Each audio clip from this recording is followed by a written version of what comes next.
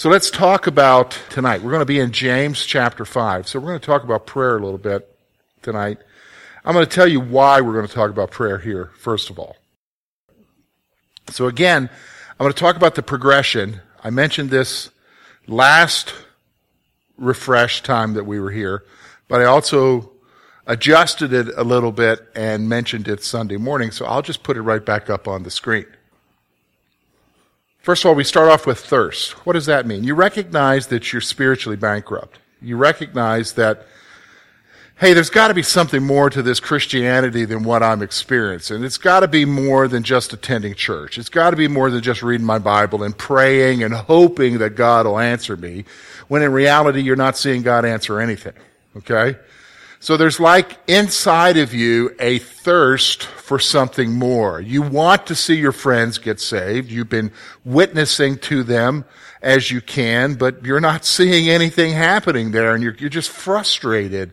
You're thirsty for God to do something. Now, with different people, that thirst is at a different level.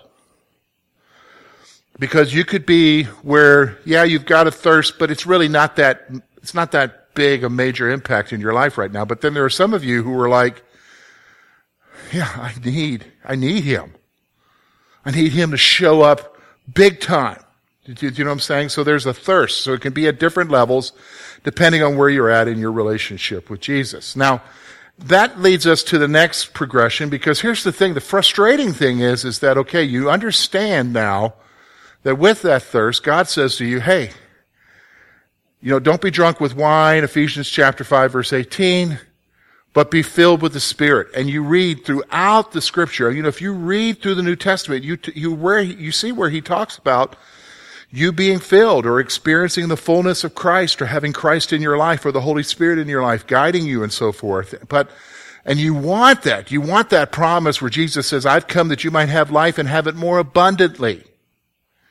And you're like, well, where is that? But it's so frustrating because it just seems to be beyond your grasp. And then ultimately you get frustrated with your sin because you realize your sin is the biggest hindrance. Okay? And so let me just go ahead and say this right now. Okay? Because I have been a believer now 33 years. And I can remember when I was a younger Christian being frustrated with my sin. And younger Christians, when they're frustrated with their sin, they wrestle with assurance of salvation. They question whether or not they're truly saved. Okay? Because they're wrestling with their sin. But as you get older, you realize you have assurance, but you just are frustrated because it just seems like you're always struggling with the same things. You wake up in the morning and you pray and you're like, God, today's a new day. I'm not going to be able, and you just do it. The day goes on the same. You go to bed at night and you're like, God, forgive me. Here I said I was going to do different. And it's just frustrating. Because, and here's the thing. It's true for every single one of us. There is nobody that's not true in. Do you understand what I'm saying? Because we can get to the place, and I know I used to be like this, where we have in our minds these leaders and these people who we put up on these pedestals, only to find out later that they have clay feet too. That they crash and burn. That they weren't what they said they were. Do you know what I'm saying? They were just like you. They were just like you. So you have that frustration, and then the next part of that is realization, where you realize, okay, I can't do this. That which Paul says, that which I want to do, I can't do. That which I don't want to do, I do. Who's going to deliver me from this body of sin? Because it's never ending, isn't it? Have you ever had a day where you didn't want to do something wrong? Literally, think about that. Have you ever had a day where you say, well, I haven't wanted to do anything majorly wrong? Well, there we go. We're categorizing it. No, there's not a day that goes by that we don't want to sin. And here's the crazy, scary thing about it. It doesn't even have to be consciously. We do a lot of sins ignorantly. Do you know what I'm saying? We do a lot of things wrong without even knowing that we're doing wrong. Why? Because that's our bent. So you realize your helplessness and you realize that what you need is Jesus. So that brings us to our final point, which is where we're going to be spending a lot of time. We've been talking about it already. We talked about it Sunday. We'll talk about it more this next Sunday. Surrender. God, here I am. I give you myself. You are the one who said you wanted me to be filled, but you're the only one who can fill me, Lord. Here I am. What does that mean? How do you achieve that? That's where now the newest frustration comes is you realize God's the only one who can do it. God, why aren't you bringing me there? Why aren't you showing me what I need to do? If you just told me what I needed to do, I would do it. Wouldn't we? Isn't that true for all of us? If he could just tell us what we would need to do to get it, we would do it, right? But it's not a question of doing it. So what do we need to do? Well, that brings up the next couple points here. As we are pursuing the fullness of God, we recognize that something is missing. So, okay, let me go ahead and share a personal testimony with you. This comes from Sunday morning. This is very real to me. I mentioned it to a couple of the elders. So I'm preaching Sunday morning. I'm up here on the platform. And I'm at that last point. Remember, we were looking at 2 Chronicles chapter 7, verses 12 through 15. And so I'm at that last point where the Lord is saying to Solomon, I'm here. I'm waiting for you to come to me in prayer. Do you remember that? If you were here Sunday? Do you remember I made that point? Okay. Well, I'm going to tell you, for me, first of all, I'm German. Stoic German, okay? Yeah, I'm like the only one in the house that doesn't laugh very much. So I'm not into feelings, but I had this sense of power. I don't even know what to call it. Except that I had this sense that God was calling people to pray. And so I said, the elders are going to be down front here to pray with you. And I know the first couple of weeks that we entered into the series, now we're going to do week 6, we had people come and pray. But I was shocked. Because I had this sense that God was calling people, and nobody came to pray.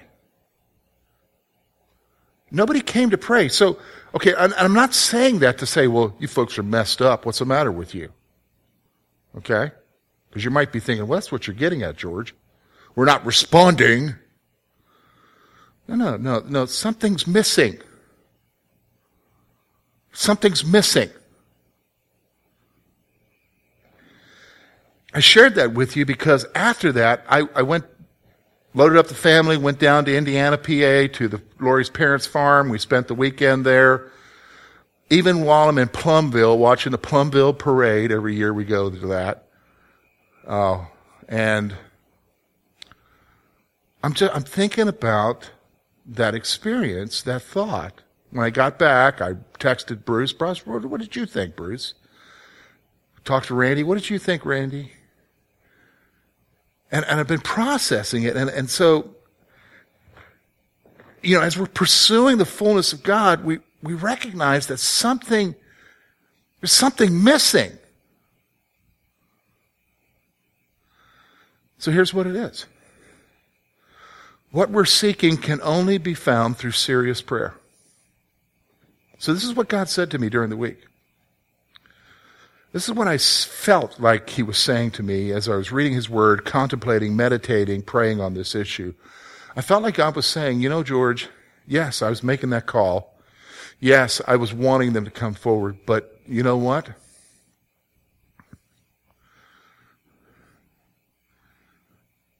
You didn't pray for them to come forward. And I'm not just talking Sunday morning. See, I mentioned to Bruce that The revivalists call it that there has to be a break. Okay? He thought I was going to take a break from the sermon series. No, I'm not taking a break from the sermon series. What they meant is that God has to break through. There has to be a brokenness that only God can bring. But that only comes by praying for it. Do you understand what I'm saying? You know, if we as individuals are wanting to seek the fullness of Christ in our life, which he calls us to, which is not anything weird, okay? If we are wanting it to permeate our church so that we can be who we need to be, it's more than just realizing that we need it. It's more than just even coming to a place of saying, God, here I am. We've got to pray for it. We've got to ask. In fact, James says, doesn't he? You have not because you what? Ask not. But when you ask, it says, for what? The wrong reasons. Now, I can remember years ago that I would pray for the filling of God, but my reasons were tainted. I wanted to be a bigger preacher. I wanted to have a bigger church. My ambitions were getting in the way. Now, as I've gotten older, I've realized how silly that all is.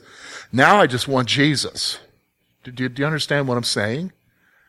So when I asked it, God didn't answer it because my motives were wrong. But I think if we're seeking him out of true motives because we want our church to be what it is, we want us to be what it is, I think he's going to hear us. But we've got to what?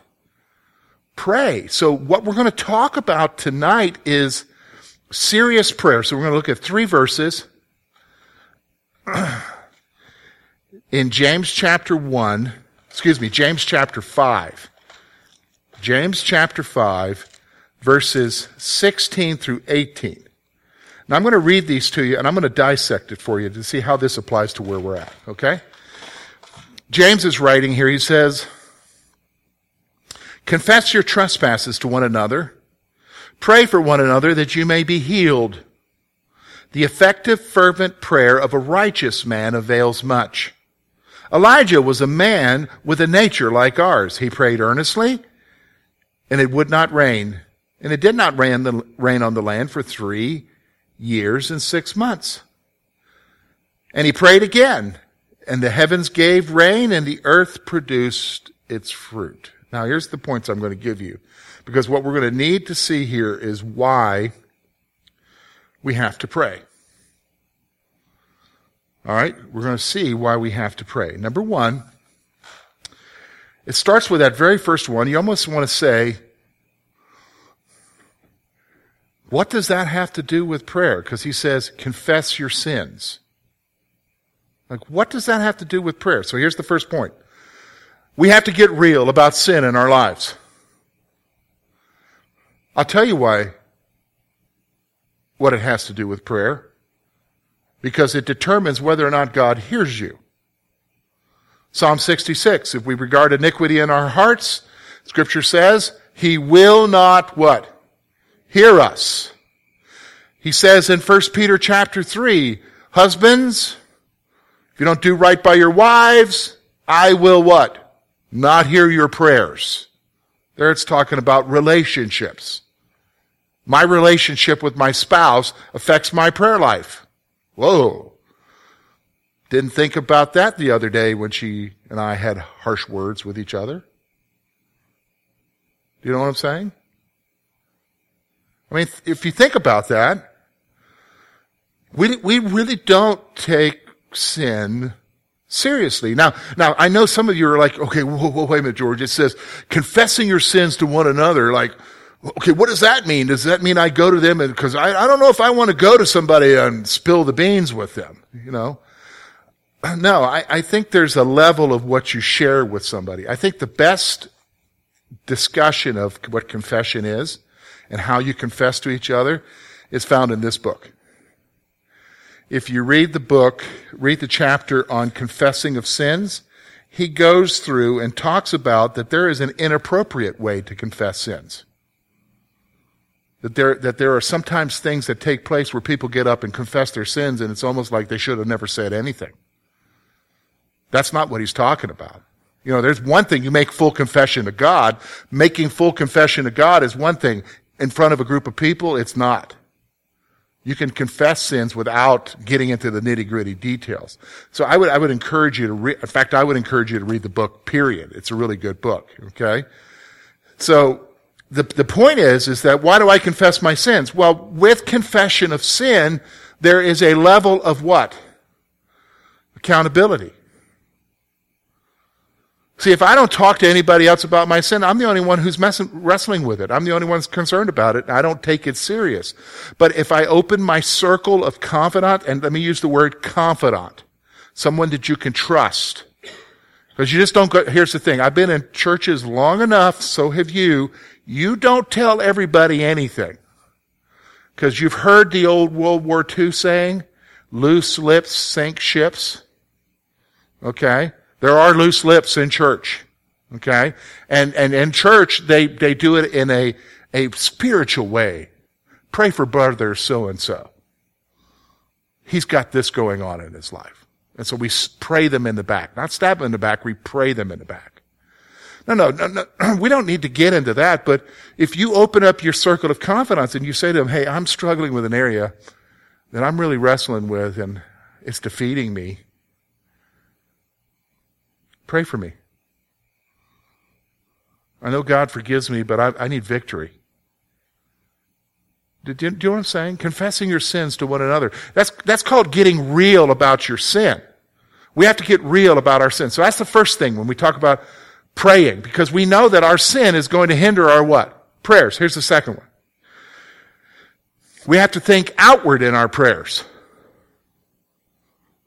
Well, what does that mean? Well, look at what it says. Confess your sins to one another, and then the next phrase says, and pray for one another. I'll be honest with you, as long as we keep our prayers selfish, why would God want to hear us? Because all we're concerned about is who? Me. Ourselves. When you talk about confessing your sin, that's dealing with the stuff in your life, but you also need to go one step further and pray for other people. And I'll be honest with you, because we are seeking this as a church, I think the best thing for us to do as we pray for each other here is, God, as I'm seeking the fullness and I'm wanting you to bring fullness into my life, God, bring fullness into our church. Bring fullness into the preacher's life. Bring fullness into the leader's life. Bring fullness into every area of our life. Make us something different than what has ever been experienced around here in a long time. And it's been a long time. Do you know what I'm saying? People have not been talking about being filled with the Spirit. I don't care what denomination it is. They used to talk about it all the time for 50 years. So pray. You got to think outward in your prayers. You got to think outward in your prayers. Here's the other one. We have to recognize that we have power through prayer. Look at that last phrase there. The effective, fervent prayer of a righteous man avails much. So let me just stop for a moment. Anybody know who the righteous man is?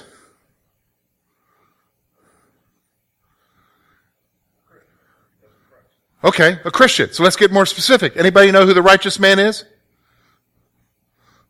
Me. Okay, so here's what you do. How about read that verse and say, the effective, fervent prayer of Bruce avails much, if Bruce was reading it. If Larry's reading it. The effective, fervent prayer of Larry avails much. The effective, fervent prayer of Kathy avails much. See, here's the reality. You say, well, I'm not righteous. Yeah, you are. If you're looking at it based upon your sin, yeah, you're right. But you're not made righteous by you doing something or you being something. Who makes you righteous? Jesus. He's the one who made you righteous. So he's already telling us here that if we're effective and fervent in our prayer, we're going to avail much. So the point is, you have to recognize that you have power through prayer. Most Christians have no clue about that. I can even say that for years, I had no clue that the most powerful thing that I can do is what? Pray. Isn't that what he talks about in Ephesians? When we get to Ephesians chapter 6 and he says we wrestle not against flesh and blood. And then he talks about praying every kind of prayer. Some people would say that's warfare prayer. I'm just saying that our best offensive thing that we can do is pray. Get serious about prayer. So we have to recognize that we have power through prayer. And so here's the key to the power. Right there, that verse says it. The key to that power is consistent and intense prayer. Can I be honest with you? Most of our prayers are like, I'm a parent of teenagers. Okay? And if you're a parent or had teenagers, I think everybody here has had teenagers except the teenagers, okay? So, if you are a parent of teenagers, you have experienced this where you are having a conversation with your teen, only it's like when they talk to you, that's like what our prayer life is like. They're not saying much. They're not into it. And you talk to them later and they say, well, didn't we talk about this? And here's the favorite word in my house. Did we talk about that? Yeah, I sat there and I talked for 15 minutes about that. Did you know what I'm saying? And you were talking to me. Well, they don't remember anything they said. And isn't that what we do? We pray, we walk away 5 minutes later. What did I pray about? Or here's the favorite one. Hey, let's pray for the meal. 2 minutes into eating. Did we pray? That's not effective and fervent prayer. That's not consistent, and that's not praying with an intensity. We're talking about you're going to God and you're talking to Him, and it's like Hebrews chapter 4, that you come boldly into the throne room of grace. That's like barging in on God's throne room and saying, God, I need you to take care of this. In fact, He tells you to do that. Isn't that awesome? So, as we're talking about seeking the fullness for our life in our church, how intense are we about it?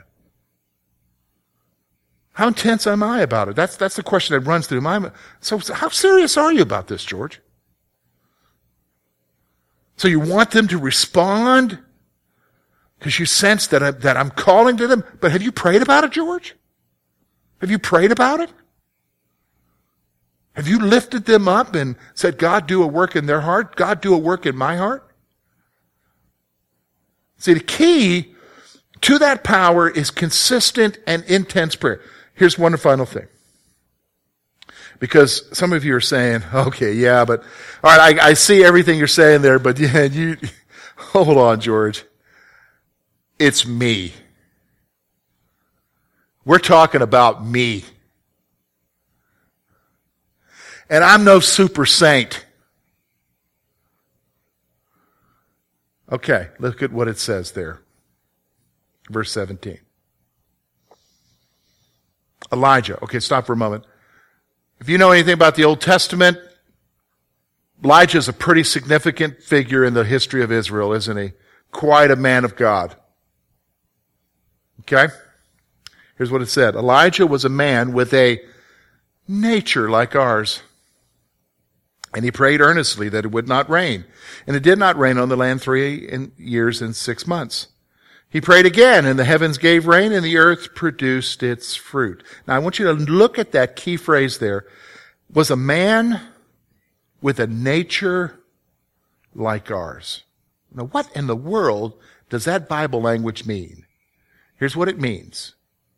In George Cannon language, he was a dude like you. That's what it's saying.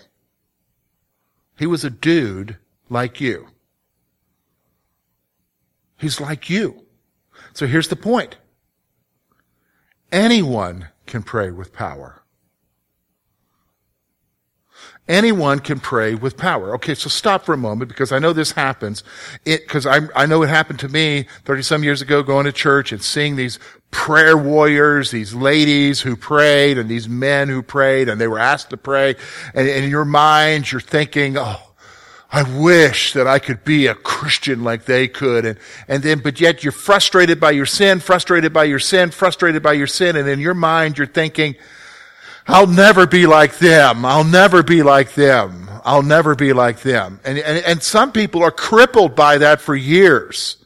years in church. I'll never be like brother so-and-so and sister so. When they prayed, it seemed like heaven came down. First of all, they were like you. They were like you. They got up in the morning and put their pants on the way you did. Angels didn't show up and put their pants on. Okay? They didn't float out of bed. They ached in the morning too. They were like you. They messed up. They had attitudes. They're like you. Anyone can pray like that. That's the point of the passage. The point of the passage is to make you realize that the power is there. Are you willing to access it? Because anyone can. Because look at what it says there, that verse there. The effective fervent prayer of Mike Duckett avails much. The effective fervent prayer of Randy Conaway avails much. The effective fervent prayer of Nancy Bowe Sr. avails much. The effective fervent prayer of Katrina Fink avails much. Did you understand what I'm saying? Anyone can pray. But here's what we got to do. We got to pray. And we got to pray, God, you are guiding our church. People are responding in their own ways. You are guiding us. You are drawing us to you. You have to show up because you got to be the one to take us there. Do you know what I'm saying? You got a one that's got to break through. You got to be the one. Let me pray for you. Lord, we love you.